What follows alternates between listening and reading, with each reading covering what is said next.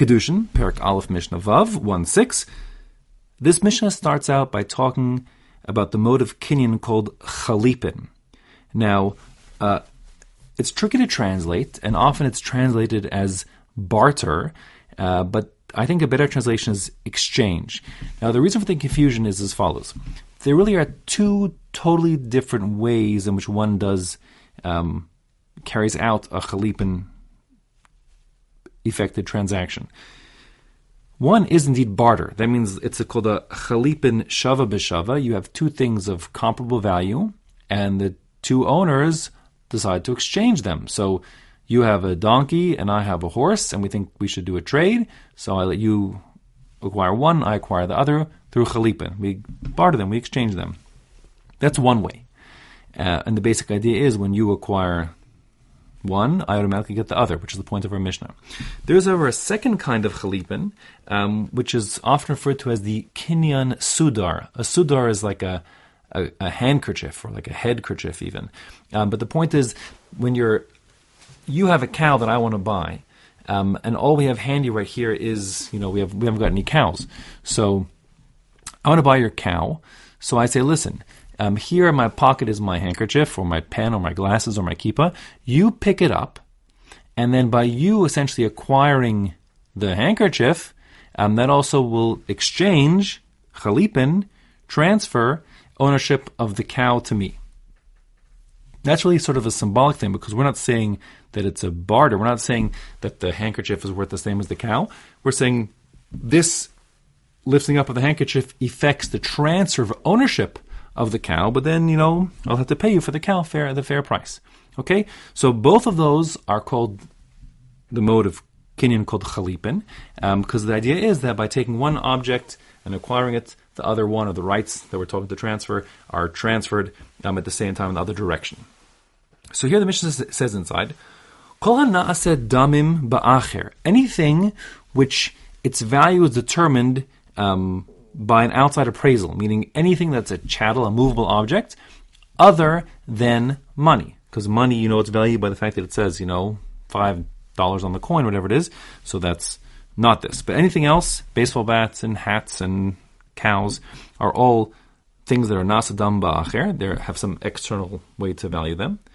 So we do this exchange, and we say, Kevan shezacha zeh, when Mr. A acquires Mr. B's thing, then simultaneously, nischayev zeh b'chalifav, Mr. B acquires A's thing.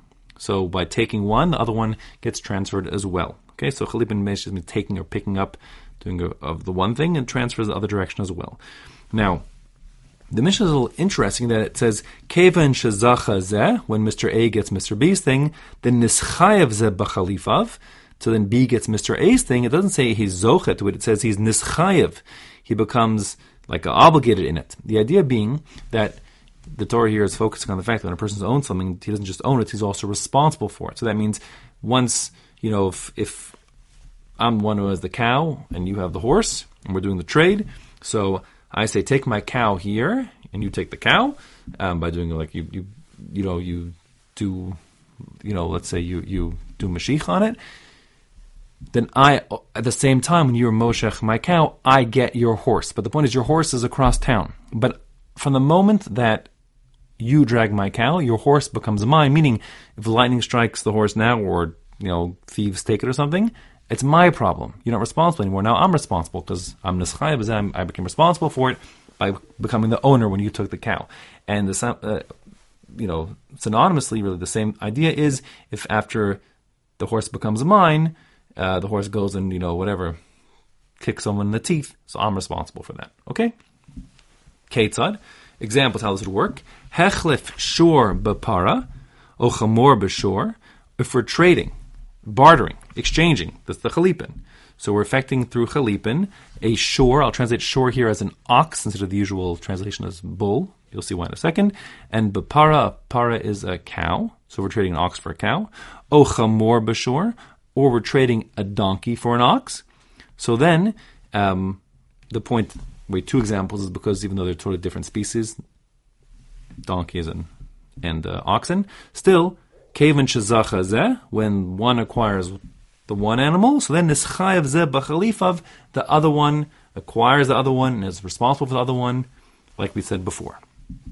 Now, the reason why I translated it as ox as opposed to simply bull is because there's a machlokus in the Gemara if you can use for chalipin only kalim, I'll call them utensils now, for lack of a better translation, or if you can also use things that aren't utensils. What the Gemara refers to as peros, which means produce, but it means anything besides a kli. So the halacha is like Rabbi Nachman, who holds that it only can work with kalim and not other things like peros. Okay, the other shita, Rav Sheshes holds it could work with peros as well. So that being the case over here, what we're going to say is that the animal we're talking about that's being acquired is a draft animal. That's why I chose ox instead of shore, because ox is enough for pulling things. And an ox and a bull are the exact same, or a cow, they're all the same biological animal, but an ox is a bull that's used for pulling things, by definition. In any case, so the point is, since the animal we're talking about here, like a donkey or an ox, functions like a kli, does work for me, so therefore it's considered to be a kli in this context as opposed to peros. And that's the pshat over here. Just a side note, I don't want to get into it, but according to Rashi, he learns that the cow, etc., doesn't actually constitute a kli. They were like peros. Therefore, Rashi has done the sugi very differently, but I'm not discussing Rashi's pshat here. I'm going with the Bartanura, etc. So put that aside for now. Now, the Mishnah goes on now to talk about a different thing altogether, which is Rishus Gavoa, and the property of, I'll call it the Beis HaMikdash, the temple. Gavoa really refers to like the one on high, referring really to Hashem, but it means Hashem's property. That means like his Beis HaMikdash, his treasury. Bekesef, that effects acquisition through kesef, meaning Hashem or the Beis HaMikdash, when it acquires something. So giving money is enough to effect the transaction. In contrast, when it comes to regular people as opposed to Hashem and his temple, so the only way that you can acquire something, like we said before, is not with money, but with chazaka, by taking possession. Here, chazaka would mean like mashicha. Okay, the point is taking possession, not just money. Meaning, if I'm buying your cow and I give you cash, money, so then it's too bad. Like that hasn't affected you. The fact you took the money doesn't make the cow mine. Money doesn't affect transactions for hediotos, regular people like me and you. And although it's true you shouldn't back out at that point, and if once you give him money you do back out, you get this like rabbinic curse, misha para, that the same one who took retribution, ma'anshe dor hamabul, umudor aflaga, who asili pareh, memisha eno omen b'diburo. The rabbi said that same Hashem who punished the generations of the flood and the dispersion after the Tower of Babel, so he'll also take retribution against this guy who didn't stand by his word. So you're not allowed to rabbinically back out once you give the money, etc., but the truth is that the transaction isn't effected by money. You could technically back out because it didn't effect yet. That's why people, but by the basic English, not like that. If the Gizbar, the temple treasurer, goes to a ranch, he's looking for a cow for whatever, for the basic English's purposes, and he gives cash, so once the cash is taken, the cow becomes his. Because Gavoa, the Beis HaMikdash, Hashem, does acquisitions, if you will, through giving cash alone. Now, how does that work? Because Hashem is supposed to operate on the same rules that we do, if you will. The point of the Torah is to understand the mind of Hashem, which means Hashem kind of operates by the same kind of rules. So how would that work?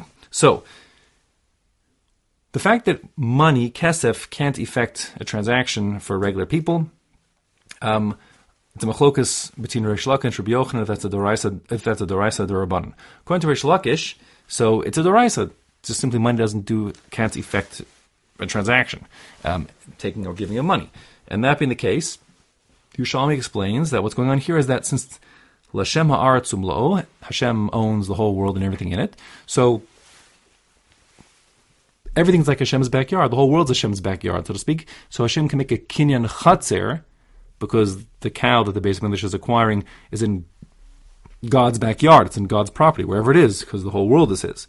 So kinyan chatzer you could do, if I give you money and your cow is in my backyard, it can become mine, because my backyard can acquire it. It's not the money that gives it, but the backyard that's being there in the meeting of the minds. According to Rabbi Yochanan, so he holds that money actually does midoraisa affect the kinyan, just that the rabbi said it shouldn't. So people should not abrogate responsibility if they do a sale to let, if I sell you my hats and then the hat factory catches on fire, I shouldn't be just say it's not my problem anymore. So therefore, the rabbi said money alone shouldn't affect the transaction. That's just the Durabanan Hashem. Therefore, according to Rabbi Yochanan, could acquire with money because that is not a relevant consideration. That didn't Durabanan. Okay. The last part says Amirasul Gavoa, simply declaring something to the temple or the temple treasury.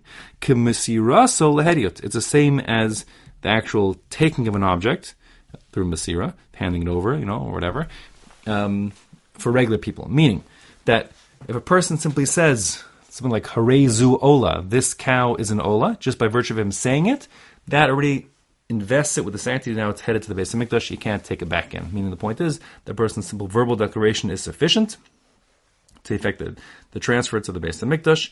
The mechanics of that are an interesting discussion. The simplest, you could say, is like the same Lashem Ha'aratzum Lo, Hashem hands the whole world. That could be a simple explanation for how this could work through Kinyan Chatzar as well.